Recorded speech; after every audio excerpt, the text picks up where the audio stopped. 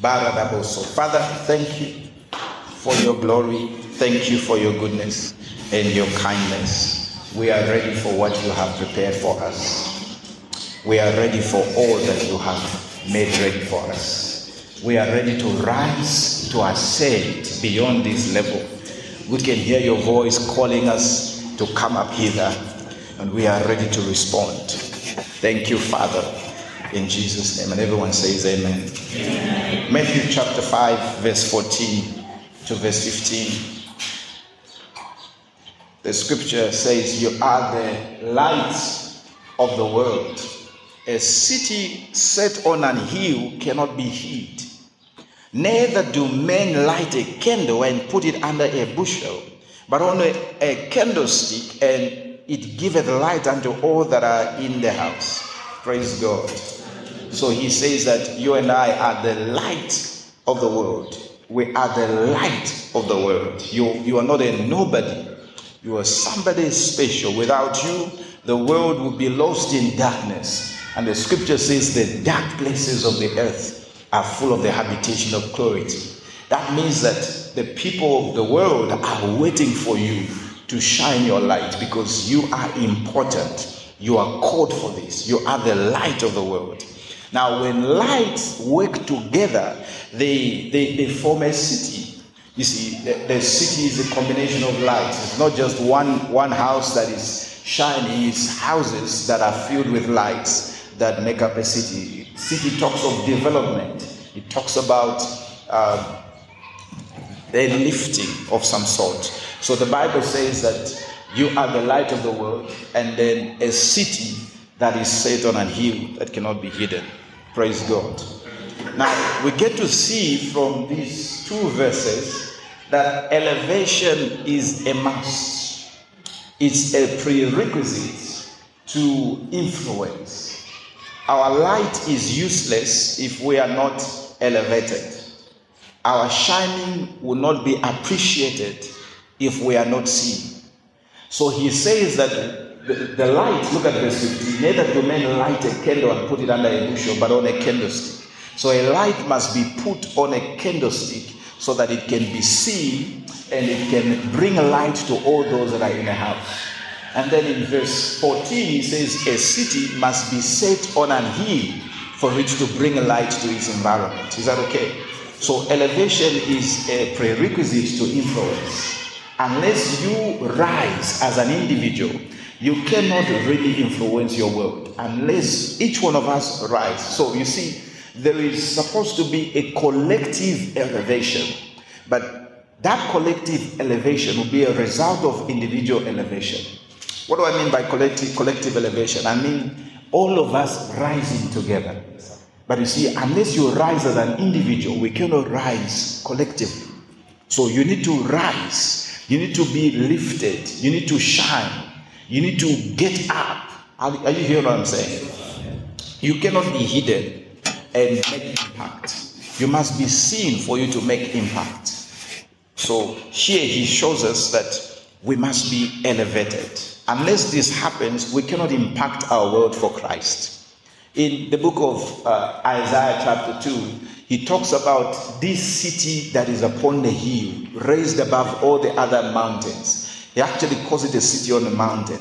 He said nations will flow to it. The reason they will flow to it is because it has been elevated above all the other mountains. So our lifting is important. Until and unless we are lifted, men will not flow to us. The people will not flow to us. In Isaiah, he says the same thing, arise, shine. Then he speaks of what will happen when you get up. He says Gentiles will come. He says kings will come. So he tells us that when we are lifted, we begin to draw people. Remember what Jesus said. If I be lifted up, I will draw all men unto myself. So it's very important for us to be lifted, for us to be raised. Remember also what Hebrews 7 verse 7 says. Without contradiction, the lesser is blessed of the better. So it is required for us to bless our generation. It is a requisite for us to become a lifted people, to be lifted, to be raised. Hallelujah. So you must ready yourself for divine lifting. You must not be afraid of supernatural, what you may call supernatural exposure, because God will have to expose you to the world and expose the world to you for you to bless them. For your light to affect the people of your world, it must be seen. It must be seen. Everyone here has something to contribute, something that will make this world a better world, something that will make the kingdoms of this world become the kingdoms of our God. Every one of us. But you see, I think the problem is we have been taught to believe that for you to really be a minister, to make an impact as a Christian, you must stand behind a pulpit in church. It's an erroneous thinking. It's an erroneous ideology. You see, because the pulpit ministry is a small fraction of the ministry that the Lord has given to the church. It's a small fraction, and as a matter of fact, it will be ineffective without the manifestation of other ministries. It will be ineffective. And then here's the thing. You've got to see wherever you spend most of your time as your pulpit. You hear us say something in this church, the world is our pulpit. What do we mean by that? We mean that wherever we go, if you are working in a company, that company is your pulpit. That means God has given you a platform to reach out to those people. It's a platform for relevance, not just for physical, earthly, social, economical relevance, but kingdom relevance. Are you hearing what I'm telling you? So you have a stand at the market. God has given you a pulpit. Just that your pulpit is not designed like my pulpit. Your pulpit is designed differently. There is tomato on your pulpit. There is onion on your pulpit. But you've got to understand that you're not just here to sell tomatoes and onions. You are here to sell something that they cannot buy with money. Something that they can only buy with faith. Are you hearing what I'm telling you? Because we understand that faith is a currency. Faith is spiritual money, if you put it that way. Faith is currency. Faith is money. Praise God. And so any person who is preaching the gospel, they are doing business. That's what they are doing. It's a transactional business. And so there is an exchange. For you to receive eternal life, you must do what? Exchange it with faith. You must give your faith to Jesus. Then you receive from Jesus eternal life. You'll be born again. So he tells us that we can buy without money. Tell your neighbor, I'm a business person for Jesus. Yes, this is business. This is business. Only that you're not selling with these kwachas and dollars. No, it's faith. You see, when you want to get something from somebody in a shop, you don't go there and tell the person, give me ABCD, and they give it to you. They'll ask you, how much do you have? This is how much we're selling it. This is how much you need to pay for you to get it. When you want to receive anything from God, he doesn't ask you how much money you have. He asks if you have enough faith for it. Because faith is currency. Praise God. And so you must see that area is your platform. This is where you fulfill your ministry. If you don't see that, if whatever you are doing does not contribute to the advancement of the kingdom of God, it's a waste of time, it's a waste of energy, it's a waste of resources. It's a waste. You are wasting your life. That's what you are doing. Doesn't matter that you are a student. If your studies don't contribute to the advancement of the kingdom, it's a waste. And you see, you've got to see to it that you become an asset in the kingdom. There are people who are kingdom liabilities. That means the kingdom can do without them because they are not contributing anything to the kingdom. When you become an asset, you become heavily defended. I'm not saying that when you're a liability, you're not defended, but there is more angelic presence that is given to you because of the task that you are undertaking. God will need to help you more. You see, you cannot help a person who is doing nothing. Angels are helpers. The Holy Spirit is our helper. The gifts of the Spirit are the gifts of the helper. So they manifest when we are doing that which requires help. Are you getting what I'm trying to show you? So you cannot just be praying, I want the gift of prophecy to manifest. It's a gift coming from the helper. So it's a gift of help. what will it help you accomplish? If you are doing nothing, you don't require a gift. You don't require. Angels are there to help us. Study the book of Acts. You will see how angels were so busy in the book of Acts. When you arrest an apostle, you put him in prison, an angel would come and unlock the prison gate so that he can go and preach. You see, they were doing something. Now, before they started preaching, before they started doing the ministry, you don't see angels showing up. You don't see angels helping them, because angels are sent to minister for us as we minister to the Lord and as we minister to the world. As we minister to the church, angels minister for us. It is because of this thing that I'm doing right now that I can tell you there are angels here. These are not just angels assigned to my individual life. They are angels assigned to help me carry out the assignment that I've been given. So I can stand here and say, this is a great week for you. And then angels will carry out the sentence of my words and make sure that it's a great week for you. You see, they are here to assist. The Holy Spirit is our helper. If we do nothing, He will do nothing through us. He will not work with us. So we've got to be active. We've got to be active in the kingdom of assignment if we're going to make a real impact. I tell you the truth, it's all useless. It's vanity if it does not contribute to the kingdom. If it doesn't, you want your business to succeed, make sure it begins to contribute to the success of the kingdom. It begins to contribute. Souls should be won at your stand. Not only souls, the money that you are getting, part of it should be contributed to the advancement of the kingdom. You should become a financial minister in the kingdom. You need to see to it that your rank is ever increasing, because the command that you'll be able to release will depend on your ranking. Praise God. And your ranking depends on what? Your faithfulness. He says, rule over these cities, because you are faithful with you. I can assign you to rule over much. This is important. So here we see that the candle must be set on the candlestick. When you study Revelation chapter 1, you're going to read about Jesus Christ holding 7 candlesticks. And then John gives us the interpretation of those candlesticks. He says that the candlesticks are the 7 churches. So the candlesticks are the church. That is something. You all are lights. But for you to shine, you need to be connected to the church. The church is the candlestick. He didn't say the church is the candle here. He says the church is the candlestick. So you have come to the candlestick. Don't hide yourself. Be planted on the candlestick so your light can now begin to shine. The church is a candlestick. So this is so important. You see, you're not here to just receive a blessing, be blessed and go home. I tell you the truth. If you don't save God, you will save your problems. And you say, when these problems come to an end, I will save God. The issue is this. You will be moving from miracle to miracle, but you'll also be moving from problem to problem. The only way to permanently solve your problems is to serve God. When you determine that I will not save my problems, I will serve God, then God will deal with your problems.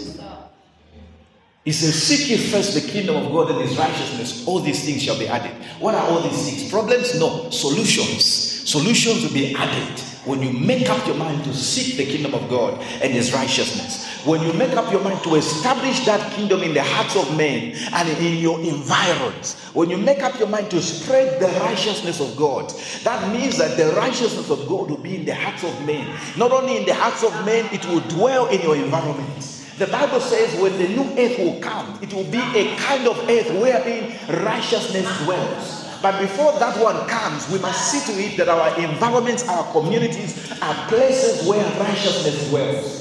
When we make up our minds to pursue such a purpose, God will see to it that there is no need that will distract us from that assignment. So you'll be continuously supplying whatever we need. He says all these things shall be added. They shall be added. Now, here's the thing. So we get to see the importance now of foundations. The kingdom needs somewhere to stand. The city needs somewhere to stand. If they have nowhere to stand, then they cannot fulfill their purpose. There is a need for foundations. The city needs a hill. The candle needs the candlestick. No matter how bright they shine, they are useless as far as their world is concerned if they don't have somewhere to stand. So let's talk a bit about foundations. The book of Psalms, Psalm chapter 11 verse 3. Psalm 11 verse 3. He says, if the foundations be destroyed, what can the righteous do? What can they do in their generation if their foundations are destroyed? What can they do? That means that what the righteous are able to do is tied to their foundations. If their foundations are not in place, they cannot take their place. You see, the foundation determines the height of the building. And we said that you must be elevated for you to impact your generation. That means that you must first be founded on a sure foundation for you to be lifted. If the foundations be destroyed. So the enemy of our destiny knows this scripture. He knows what to go after. If he goes after the foundations, then the righteous can do nothing. And I have seen with great sadness in my heart how people who were supposed to be doing nothing ended up doing nothing because they allowed their foundations to be destroyed. Because the enemy knows this, he attacks foundations. The best way to bring down a building is not to attack the window or to attack the roof, it's to deal with the foundation. And the enemy goes after foundations. So he attacks foundational truths, foundational realities. He also attacks foundational personalities, or what you may call foundational figures.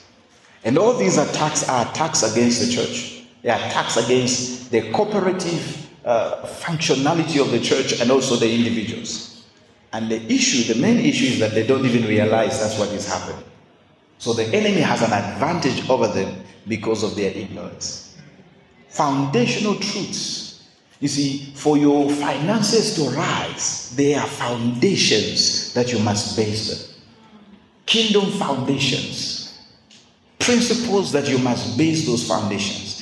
If you have seen something that has been happening in the past 10, 20 years, is that the enemy has so much been attacking God's principles for financial increase. They have been so much under attack, so much so that some people don't even believe in tithing anymore. They don't even believe in seed sowing anymore.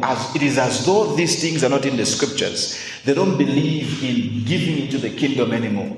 The devil has convinced them that this is wrong, this is heresy, this is not scriptural, they shouldn't do it. And he has done this in so many ways. We'll discuss about that. We see that the church is ineffective to influence marriages because the foundations upon which marriage should be built have been attacked. Today, when you look at divorce rate, the divorce rate in the church and in the world is the same. It's 50-50. It's interesting. It's heartbreaking. So when you see a Christian couple, there is no real difference between that Christian couple and the non-Christian couple. Tomorrow you will see them in the divorce court. Why? The foundations that should sustain marriage have been attacked. And the Christians have allowed them to stay so. They have not looked to see what are the true foundations. For some of them, they have been deceived. So instead of building on the solid foundation, they have built on sinking sand. They don't know where they are standing. And so when the flood comes, they fall down flat. They are beautiful. Listen, there are buildings that are beautiful in cold season. There are buildings that are beautiful in hot season because the coldness does not challenge their integrity. The hotness does not challenge their integrity. But during rain season, they collapse because a rain season is a time where the integrity of the building is challenged. It is a time where the integrity of the building is questioned. How strong is your foundation? That's what the winds come to ask. That's what the storm come to ask. How strong is your foundation?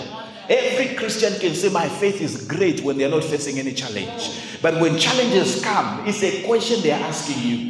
When you face a situation, that situation is asking you a question. That is what the Bible says when Jesus saw the fig tree and he promised him food, but when he got there, he found no food. Jesus answered. He answered because he knew the tree was saying something. and said to it. That is why you read about Jesus speaking to the storm. It was a response, an answer to what the storm was telling him, to what the storm was saying to him. The storm was saying, you're going to die. The storm was saying, this is your end. The storm was saying, I'm going to stop you. But Jesus says, peace be still. Jesus is saying, I am the master over you. I am the master over the storm. You are not a master over my life. You cannot stop me. Every challenge has a voice. Every situation you face has a voice. It not only has a face. That's why you say, I am facing a situation. It not only has a face, it also has a voice. And the interesting thing about this voice is that it is not heard audibly. It is heard in your mind. It plants pictures. It plants imaginations. And the scripture says that such imaginations must be cast down. They must be brought down. You must respond with force and vigor. You must respond. When sickness comes, you begin to hear that voice in your heart. You're going to die. You are going to die. You know, this is the same sickness that killed your uncle. If you were to listen to that sickness very well, you will hear his voice. He's telling you, I killed your uncle, now I'm going to kill you. What's your response? Because you can't hear what it is saying. You don't even know how to respond. You respond like every other person. You start crying, you start sleeping. They attend to you like they attend to normal human beings, and yet you are of God. Listen to me. You are of God. And you have overcome them. But if the foundations be destroyed, what can the righteous do? They will fall, they will fail. They will live ordinary lives. They will live like non-Christians. So there is an attack on foundational realities, truths upon which we are to build our lives, truths upon which we are to, they are challenged. Listen, it's been the devil's strategy from the beginning. When God spoke to man, Adam, and told him, don't eat from this tree, the devil came to challenge that word. Did God say? And the devil said, you will not surely die. He came to cast doubt on that word. When God spoke to Jesus, this is my son in whom I'm well pleased, Satan came immediately and said, if you are the Son of God. He came to challenge the word. In the parable of the sower, Jesus said, when the seed is sown, Satan cometh immediately. What is he after? He's after the truth. Listen to me. The devil is more scared of the truth than he's scared of you. When you study the parable of the sower, you will read about Jesus telling these people, he said, persecutions and all these challenges will rise for the word's sake. So why is the devil stirring up things? He says he's stirring up things because of the word you have received, so that you can give up the word. You wonder each time you receive rhema, each time you receive a word, situations begin to rise. Things seem to be getting worse. It's the devil's way of challenging that word in your heart, challenging you to give it up, because he knows that if it stays, it will deal with him. So mightily grew the word of God and prevailed. So he knows if it stays, it will grow. If it stays, it will prevail. So he has to get rid of it before it can grow. Get rid of it. So he attacks the word. It's an attack on the word. It's an attack. That's why our armor is about protecting what we have received. The helmet of salvation. What does that mean? That's something that has entered our minds that needs to be protected. So we put a helmet to protect our minds.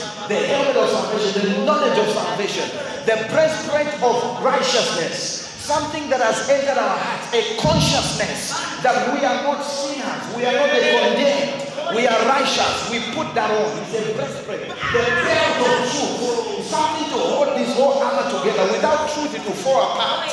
The feet shod with the preparation of the preaching of the gospel of peace. Without our feet being prepared, without our feet being ready to preach the gospel, without us being soul winners, we cannot tread on serpents and on scorpions. If we tread on them, they will hurt us. If we tread on scorpions, they will bite us. But if we put on the shoes we're supposed to put on, the right shoes, which is soul winning, we can tread on serpents and on scorpions, and nothing shall by any means hurt us. Are you hearing what I'm telling you? When Jesus said, I give you authority to tread on serpents and scorpions, he was speaking to soul winners. They had just come from a soul-winning expedition. They were excited and said, look, if these devils were subject to us at your name. He said, do not be excited because devils are subject to you. Rather rejoice that your names are written in the Lamb's book. And then he says, I have given you authority to tread on serpents and scorpions. So he's not speaking to a general public. He's speaking to soul winners. That's why I tell you, until and unless you serve God, you are treading on dangerous grounds. What was not supposed to hurt you will hurt you because you are walking barefooted. There are serpents here, there are scorpions here, but they are the right boots that you can put on. If you have these boots on, you can walk on serpents, you can walk on scorpions, and they will not hurt you. He says the shield of faith. That shield is to protect you. And that word that you have received, the sword of the Spirit, which is the rhema, the word of God on your lips. So there's this attack on truths. There's this attack. You say you are a new creation. You say that this thing works. So you find that financial principles are attacked, and so the church is crippled financially. The church cannot move the gospel forward. And remember, he said through prosperity, the church will spread, the cities will spread abroad. And so you find Christians who are prayerful but very broke. Why? If the foundations be destroyed, what can the righteous say? You will see how Christians hate it when somebody stands up to show them the principles that should help them live a prosperous life. They think it's after their pockets. It's after their accounts. The devil has so manipulated them to this position. And the sad part about it is that they don't even know it. They're not aware. And yet this is God's desires. But they are like the children of Israel. We want to be like other nations. The non-believers don't sow seeds. The non-believers don't pay tithe. The non-believers don't do any of these things, yet they are making it. We want to be like them. That's what they are saying to God. God is saying, my ways are not their ways. My thoughts are not their thoughts. So what I'm telling you is different from what they have been taught, because they are not my people. They are not my children. These are family secrets. And yet we would allow non-believers to explain them to us and tell them why we shouldn't keep them. Someone said they ended with the law. No, the law explained them. They started with faith. Abraham was not under the law when he started tithing. You know, Isaac was not under the law. Jacob was not under the law.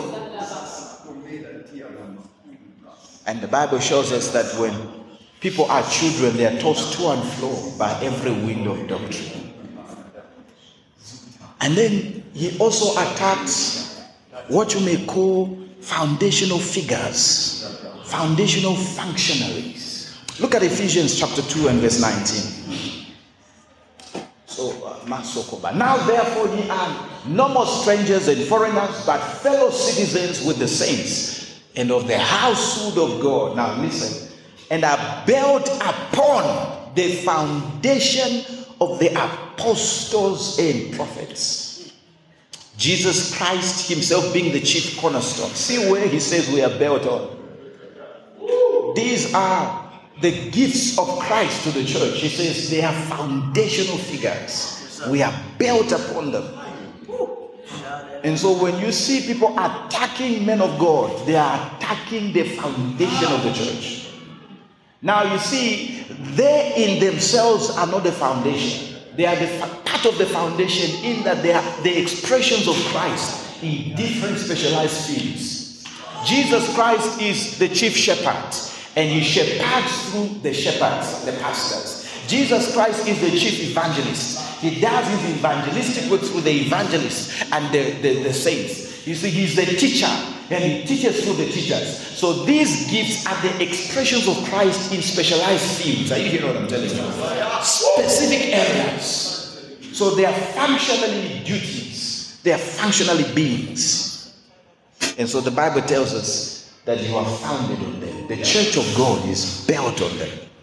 You will not see a successful church that doesn't have an apostle or doesn't have any of the fivefold.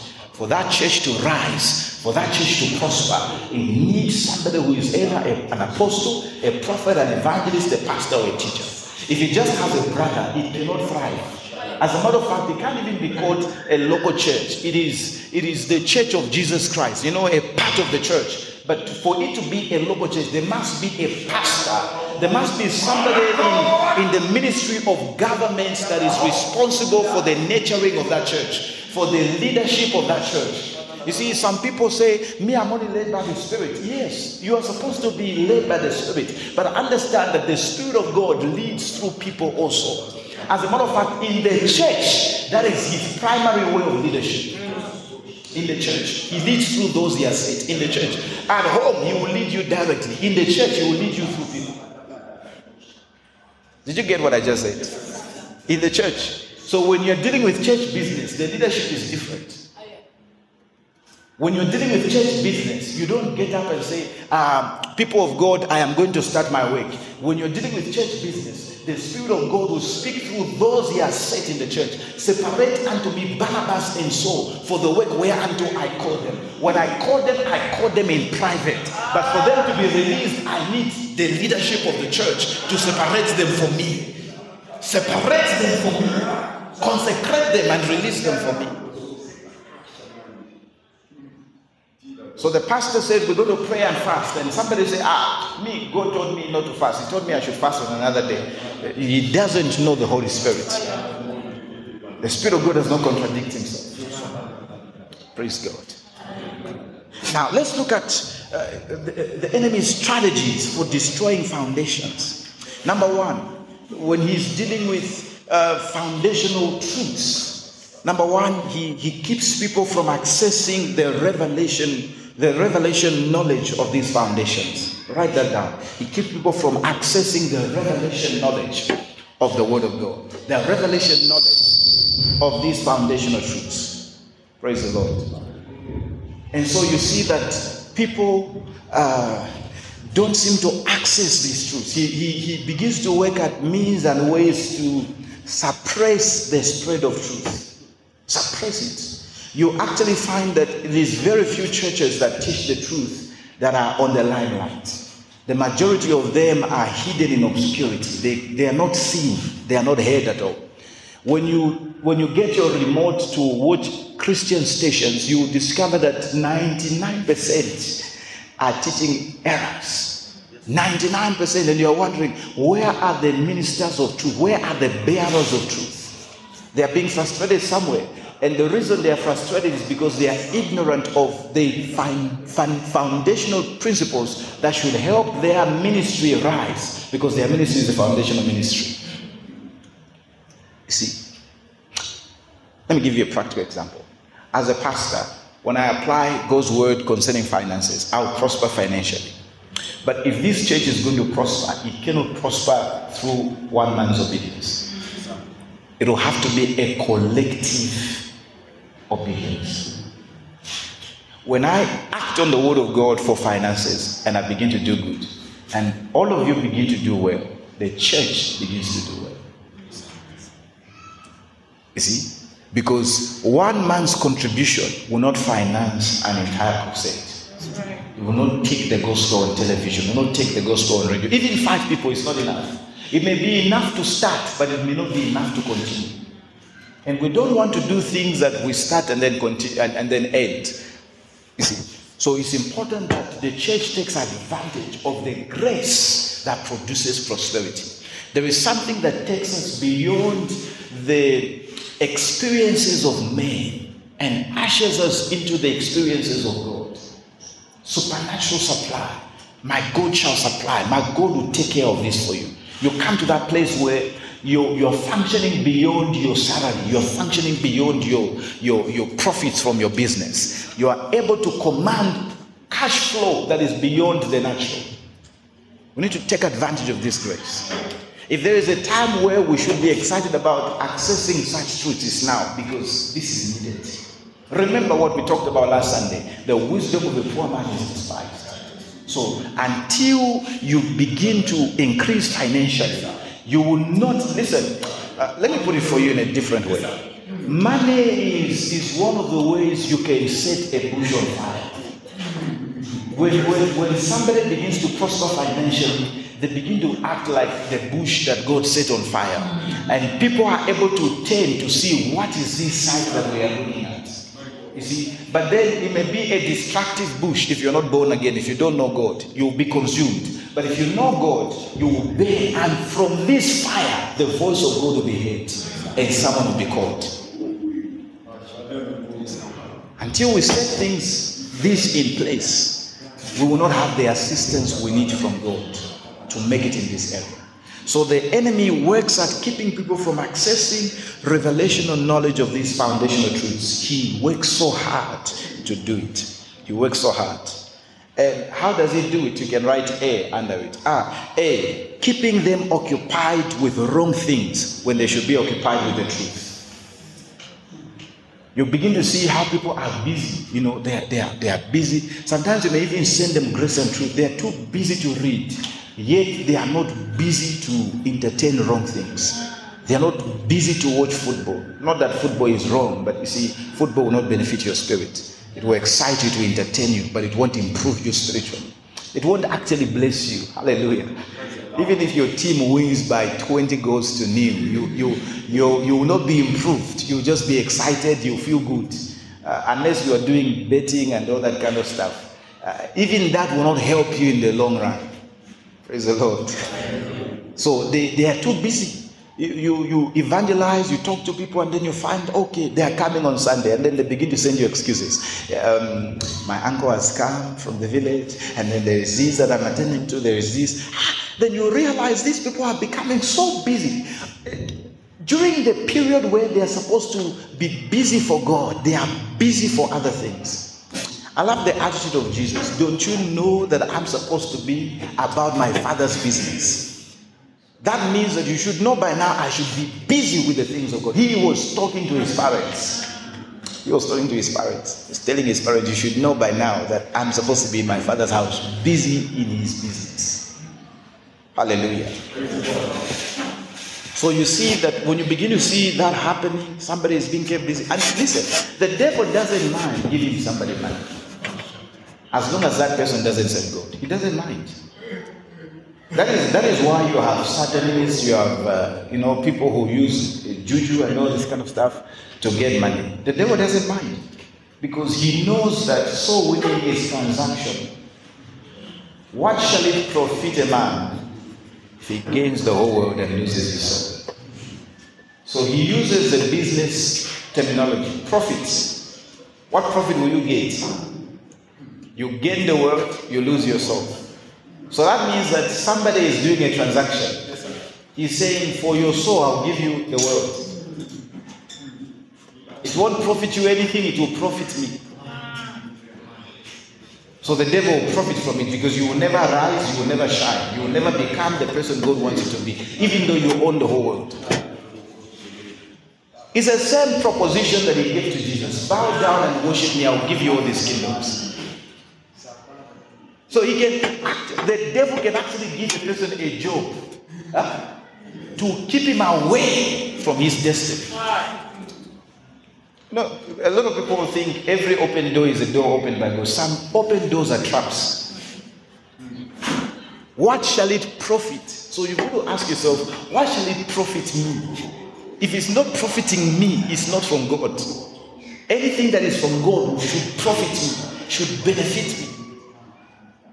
So you find that some person who was growing very well in the things of God, all of a sudden, they cannot grow anymore because they are too busy. The devil keeps them so busy. So they think they are making progress. They have several cars now, several houses, but their spirit is malnourished.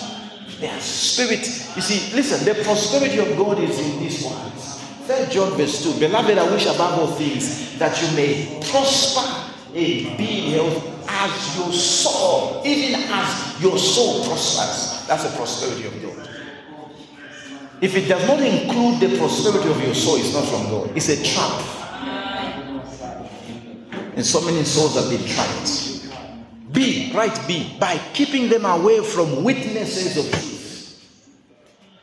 This is another strategy the devil uses. So the first one, he keeps them busy. The second one, he keeps them away from witnesses of truth. That means truth bearers, ministers of truth. You see, he plants thoughts in their hearts. The Bible calls him the accuser of the brethren.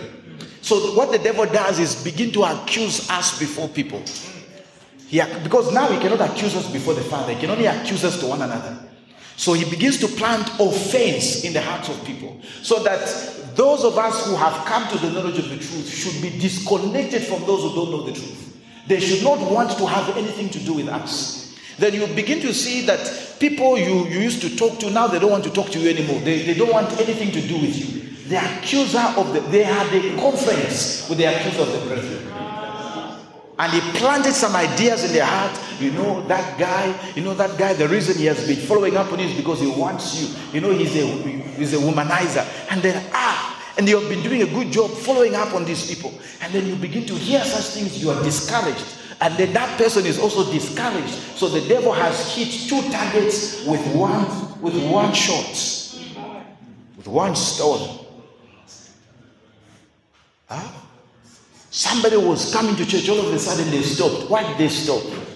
Someone somewhere went to them. Someone under the influence of the spirit of darkness went to them and told them, I know that church very well.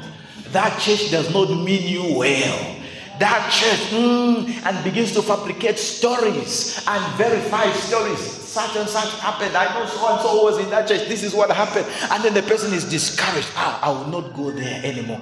It's better I go back to my Catholic church. It's better I go back to my traditional church. They are cut off from the bearers of truth. And they are shut away from the truth.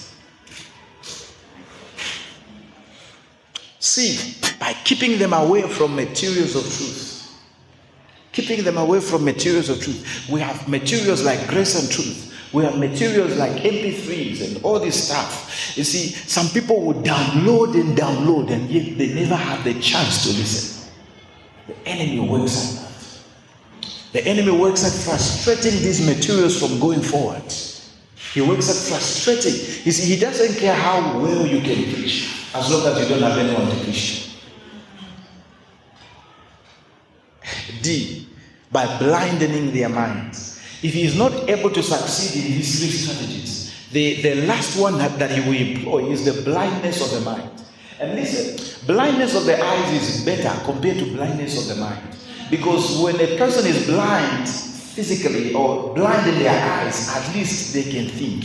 But if a person is blind in their minds, it doesn't matter what they see, it doesn't matter what they hear, it will be as though they are getting nothing. So concerning these ones, he says they are ever learning and never able to come to the knowledge of truth. He says the God of this world has blinded the minds of those that do not believe, lest they should see the light. So they can be in the presence of light and not see it.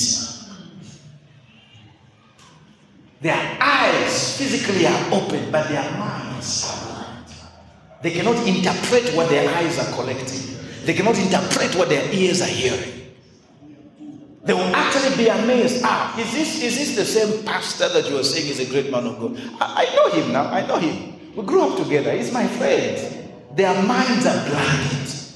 They will be amazed at how some people will travel from outside the country to come here to listen to the very things they are listening to. Not that they will not come to church. They will come, but their minds are blind.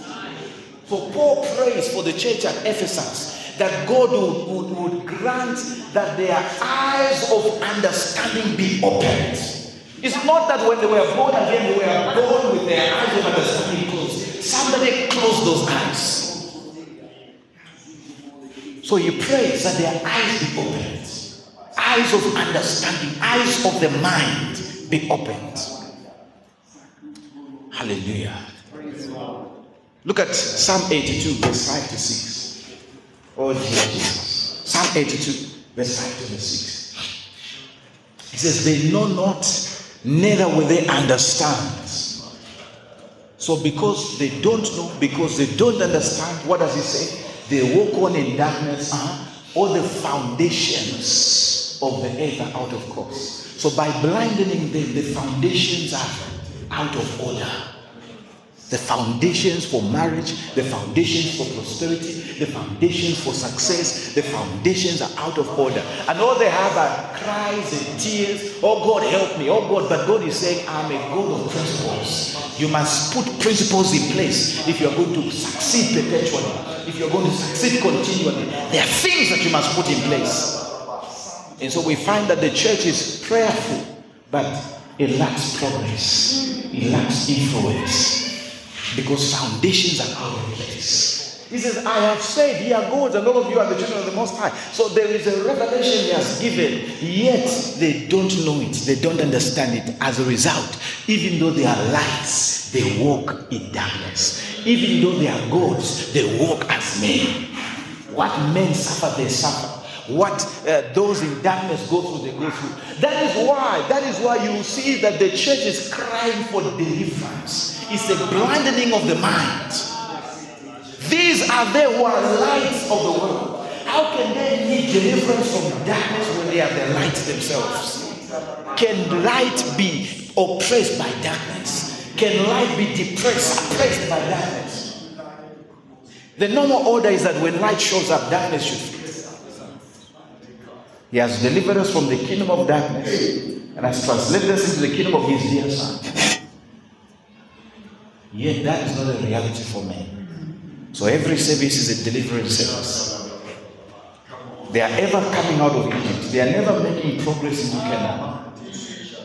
They are ever putting blood on their doorposts and on their lentils. They are never coming out of Goshen. It's been 20 years. Their prayer points are the same. What do you want God to do for you? I want deliverance. Others, they have a breakthrough mentality. There is always something keeping them from what is theirs. So they need to break through it. After they break through, they black out. They break out and then they need to break through again. There's a reason why we don't say such words. Breakthrough. All things are yours. Breakthrough into what? You're not a thief.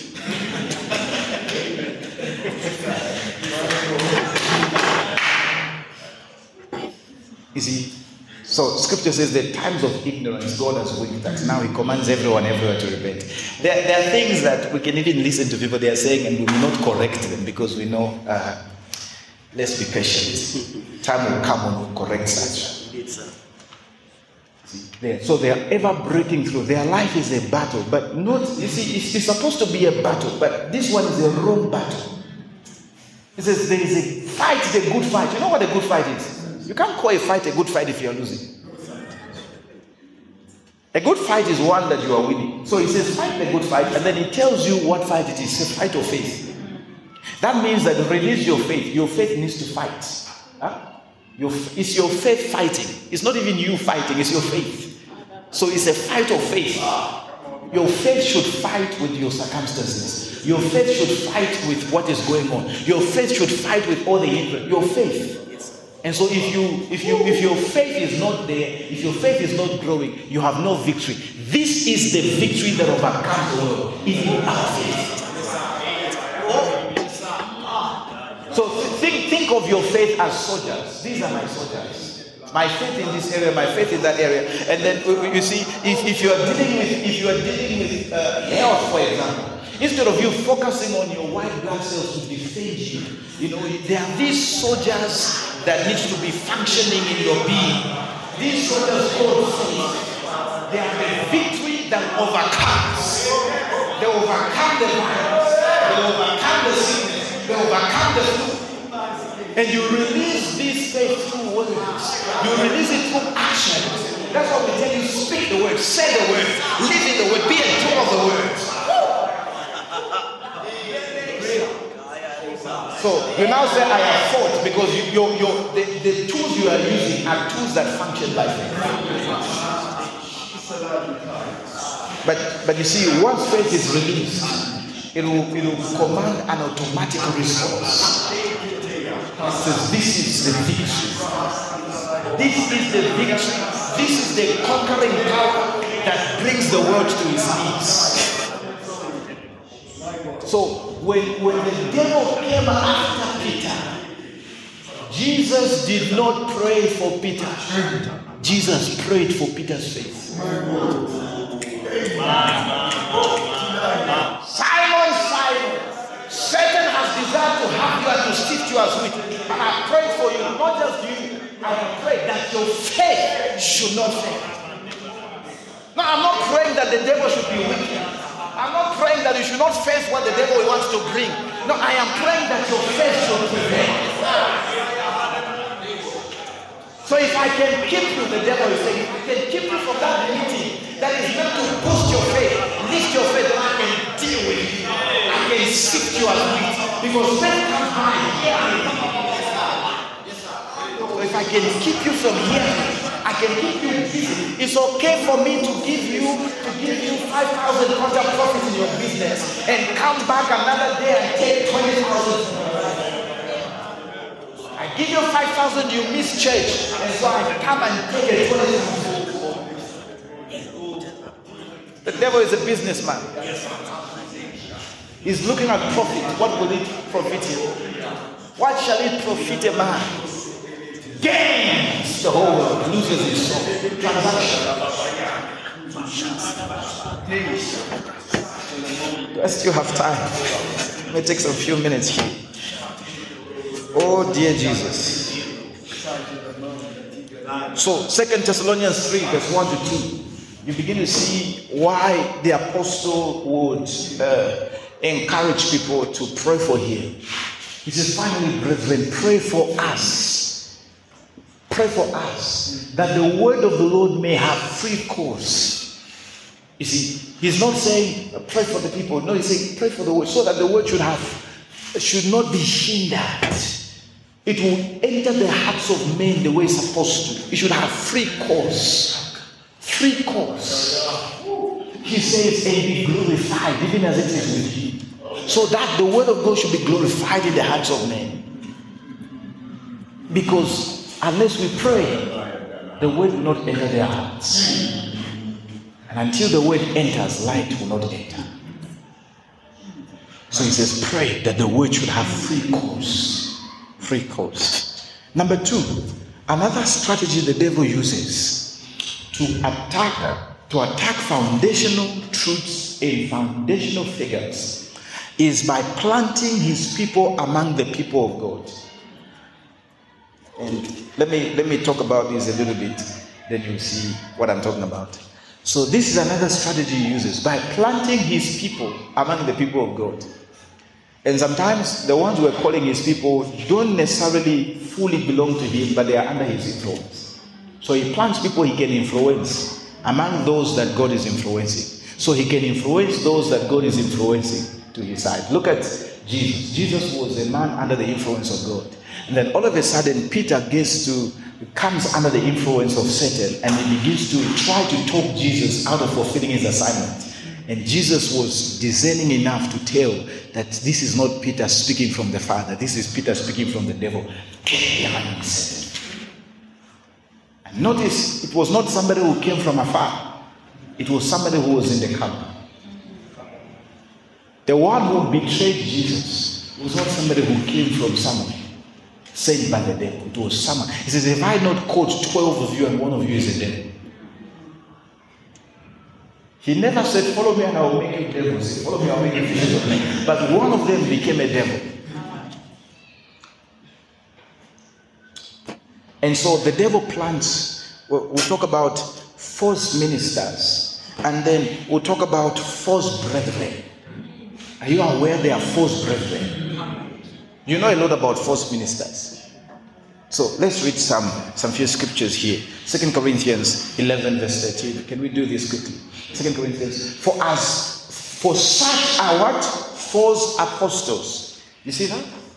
Deceitful workers. So they are deceitful ministers. We call them men of God because that's what they call themselves. So we call them men of God, we call them pastor, we call them apostle. He says, but they are deceitful workers, transforming themselves into the apostles of Christ. He says, and no marvel, for Satan himself is transformed into an angel of light. He says the devil has an ability to transform himself into an angel of light. So when you say, I saw an angel, the big thing is, what did he say? Ever heard of Joseph Smith? He said he saw an angel. The founder of the Mormon church. An angel gave him that book called Mormon, gave it to him. See how people are misled. What did the angel say? What did he say? There are some fallen angels that can transform themselves into angels of light. They will even come, there'll be light all over the room. And then you're like, wow. And then begins to speak to you and say, you are great. Everyone else is useless. Then you know that's not an angel from God. There's no angel from God can talk like that. And you see, some ministers of darkness function that way. I've heard some people call somebody and say, do you know that you are greater than the pastor you're submitting to? No, there is no true person from God. Nobody sent from God who can ever speak like that. He may even be prophesying that this one has greater calling than the other, but he will never communicate it in that manner. Just to know, the moment you hear that, shut your mind, shut your spirit, access closed. Access denied. And then all you'll be hearing is say, thank you, sir. Thank you. Yes, sir. Because one of the key characteristics of Satan is pride. The moment someone tells you are greater than so and so, you should not even be there. You know what he's saying? He's imparting pride into your heart. What was the first sin Satan committed? Pride. I will ascend above God. He actually was telling himself that he was better than God. So God did not deserve the throne. He actually deserved it. As a matter of fact, he should ascend above the Most High. Didn't that guy know that God is the Most High? How can you ascend above the Most High? That's the Most High. Meaning that there is no high above that high. But his pride deceived him. So some people are deceived in that manner. So, no, this one is a proven prophet. You know, he prophesied the city. He prophesied the earthquake and it came to pass. He prophesied the tsunami and it came to pass. It's not about the accuracy of the prophecy. It's about the accuracy of the person. By their fruit, not by their results, by their prophetic fulfillment. By their fruit you shall know them. Praise God. So he says, no man before Satan himself is transformed into an angel of light. Therefore, it is no great thing if his ministers he also has ministers. And they also have ministries. He says, if his ministers also be transformed as the ministers of righteousness. So they dress like the ministers of righteousness. They talk like the ministers of righteousness. They use the same lingua franca like ministers of righteousness. I mean, they use all this. They may even speak in tongues like ministers of righteousness. It's just a transformation. Wolves in sheep's clothing. He says, whose age shall be according to their works. 2 Peter chapter 2 from verse 1. 2 Peter chapter 2 from verse 1. Look at this. So we've got to be careful. We've got to be alert. These are the strategies of Satan. He says, but there were false prophets also among the people, even as there shall be false teachers. So we talked about false prophets, false apostles, and then here he talks also about false teachers. Then he says, among you. This is Peter, he's writing to the church. He says there will be false teachers. Not there are. He says, even as there shall be false teachers among you. Because he knew how the devil works. False teachers. Who privately shall bring in damnable heresies, even denying the Lord that brought them, and bring upon themselves swift destruction. Go to verse 2. Look at what the enemy is aiming at. And many shall follow their pernicious ways. Many shall follow their lifestyle. By reason or because, he says, by reason of whom the way of truth shall be evil spoken of. Oh, stop there. Get what is happening. So the devil says, if I can't stop them from accessing the truth, what do? I need to attack the foundational figures. I need to attack the fivefold. What do? Not just go against them in persecution. I will raise my own apostles. I will raise my own prophets, my own pastors, my own teachers, my own evangelists, and they will do wicked things so that insults are poured upon these offices and nobody will listen to them. So today when you say, I am a pastor, people start looking at you suspiciously. Why? The devil raised his own pastors who dented the name of a pastor. There were those days when you say pastor, someone says the pastor, if you were on a bus, you will leave your seat for him. Today when you hear he's a pastor, you want to look at him from head to toe. Say, Papa. So he says, by reason of whom the way of truth shall be evil spoken. The way of truth says shall be evil spoken of. It is one pastor that made that mistake, and yet all the pastors will suffer as a result. Pastors of nowadays. That's why I don't even go to churches. That's why I only worship at church. At home. I watch the TV. That's why this woman goes to this church and she's told you should bath in salt water for you to be healed. She bathes in salt water, her skin gets inflamed. She says, I'll never go to church again. She doesn't know it is Satan that did that to keep her from accessing the truth. So that now when she speaks, because the devil knows that she will also become an evangelist for him. She will start telling people these churches. She doesn't know she's evangelizing for Satan. She's, blindfolding people from the way of truth. People will not listen anymore. Prophets. They are not prophets. All prophets are propheters. Because of some misguided person that rose up in the prophetic and prophesied, and then they get to discover they buried some people in the foundation of the building, and then there is all that evidence, and then they say, oh, these are using juju. As though the kingdom of darkness is greater than the kingdom of light. They are very quick to praise the kingdom of darkness, and yet they deny the supernatural. They will tell you this guy is prophesying, this is by familiar spirit. And yet when you do it by the Spirit, they will say there is no such thing. The way of truth is evil spoken. And Jesus said that in the last days this was going to happen. He says many false prophets will rise. Who will raise them? Why will they rise? It is the satanic agenda for the last days. To raise so many of them so that even the elect should be deceived. So today people don't even know what to believe anymore. They don't know. They want to read their Bible, they don't know how to interpret it because they listen to so and so, he tells them it's like this. So and so tells them it's like that. They're confused. And so we tell them, be established in a Bible-believing church. They don't even know anymore what a Bible-believing church is. The way of truth.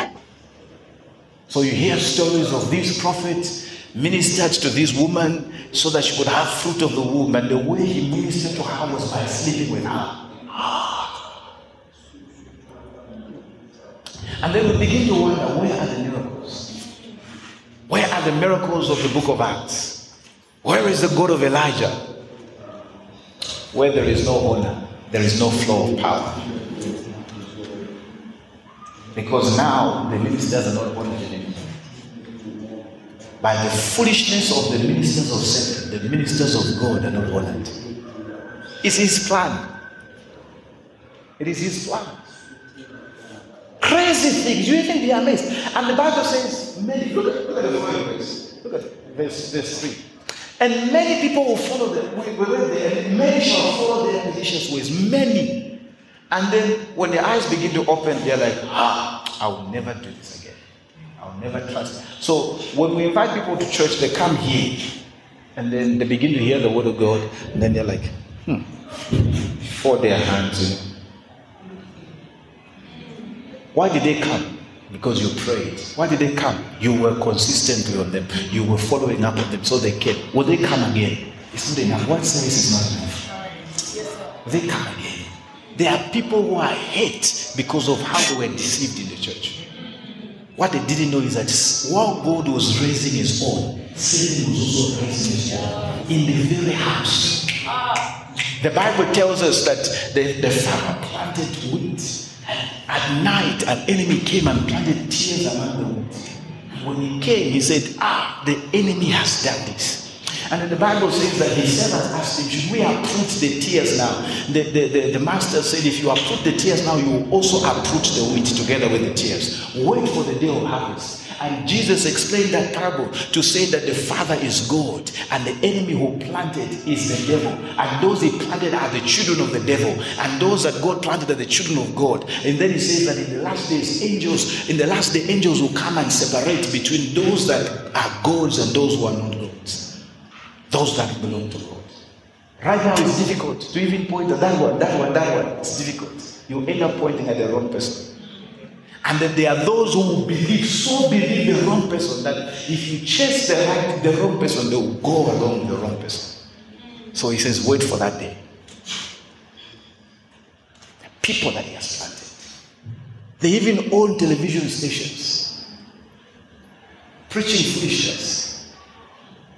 So that when an intelligent person listens to them, they're like, no, I can't listen to this trash. Then they say, oh, there's a pastor who has come. Pastor, no. That's nonsense. He says, through them, the way of truth is even spoken about. Go, look at the stage. And through covetousness, greed, shall they with feigned words, sugar-coated words, make merchandise of you. Turn God's people into a business.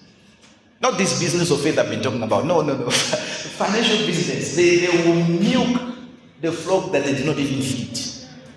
It says they will turn God's flock into merchandise. You want this miracle, pay this money. You want this, pay that. You want this, pay this. Everything you must pay. So why did Jesus pay all that he paid? Why was his blood shed? If we have to pay for healing, we have to pay for this, we have to pay for that. And he said it is finished. I thought the payment was done. And then he said, freely you have received, freely give. If anybody is charging for that which they received freely, we should question, where did they receive it? Is it because nothing that a person gets from the devil can be given for free? Let me stand here a little bit. If a person received it from the Lord, they will give it for free. If they received it from the devil, they will charge. Because the devil gives nothing for free. You say, oh, what about seed sowing? That's not payment. That's an expression of faith. That's an expression of faith. Big difference. Now, he also told us nobody should stand and force you to sow a seed. Nobody. He says, let everyone give according as they have purpose in their own hands. Nobody should walk up to you and say, God has told me that you should give your car. Is it your car that God should tell you I should give? The same God who you say told you this to me, how come he did not tell me? No, this is a very personal matter. God has told me that I should be the one to live in your house. You should find another house. He says, whose judgment now of a long time lingereth not, their damnation slumbereth not. So he says, they're going to suffer. They will be punished. Their judgment will come. So they are false prophets, they are false teachers, false ministers. Some of them have written books. You've got to be very discerning. It's not every book that you read. Now, hear me. There are those who are there are false ministers, and then there are also fake ministers. The one who is false may even have power, that is negative power. The one who is fake has no power. The one who is a false may even demonstrate and show you things and perform miracles to deceive. The one who is fake will do magic, this light magic, not this black magic, this light magic, manipulation. Put some wires under the carpet so that when you stand in that particular spot you'll be electrocuted and says you're falling under the power. That one is fake. But the one who is false, he has power that will make you fall. He has power. You feel it, you experience it, but it's not the power of God. He has what you call the negative supernatural. He has it. You can even open your eyes to see in the spirit, but you will see the negative supernatural. That means illegal access into the realm of the spirit. So that one is false. I get the difference. Now there are also those who are just ignorant. Is truly called of God, but because of his ignorance, he's acting like a false prophet. So they are genuine in their intentions, but not genuine in manifestation.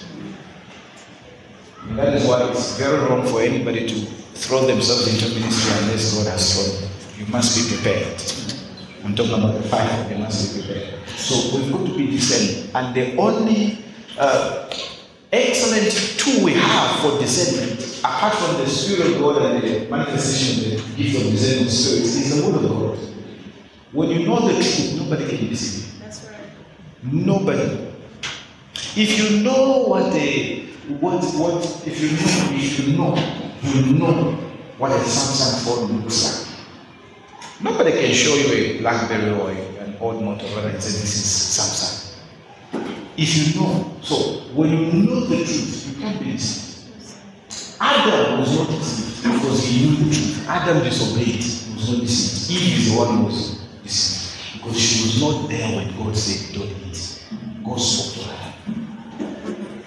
So we need to arm ourselves with truth.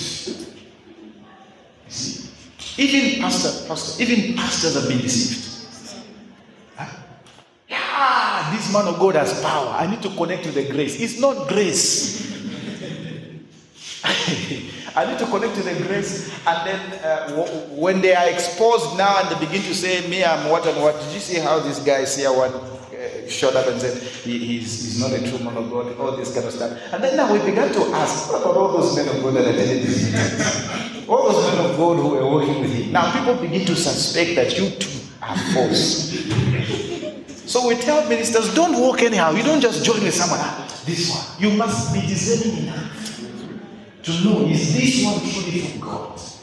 Is this a light being or a dark being appearing as an angel of light? So we see, and you see technology is there, photos are there, videos are there. Some of them even call them Papa, my spiritual father. Your spiritual father is a false.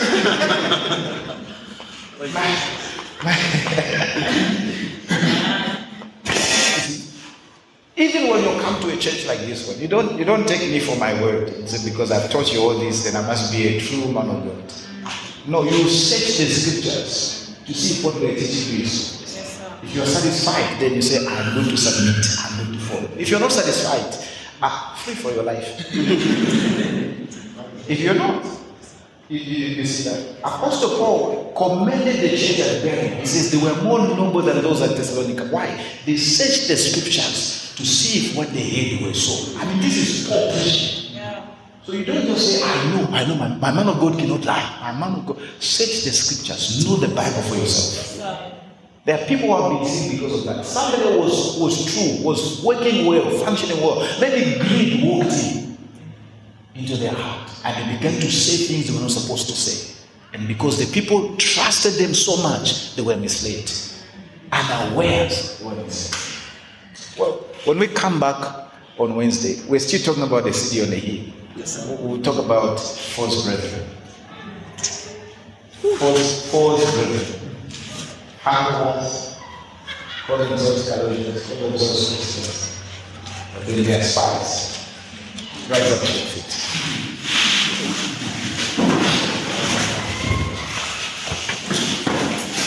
Remember what the scripture says, that before the Antichrist will be revealed, it says that there will be a great falling away. That means that many who have known the truth will allow themselves to go in the opposite direction. And such times are upon us. But God is faithful. He is also able to keep you from falling. I want you to take a minute to pray for the Church of Jesus Christ. And pray that the way of truth will be made clear. In spite of all that is happening, the way of truth will be made clear. And that people will come to the knowledge of the truth, for this is the heart of the Father. As you are praying, also pray that the word of God will have free course. Go ahead and pray.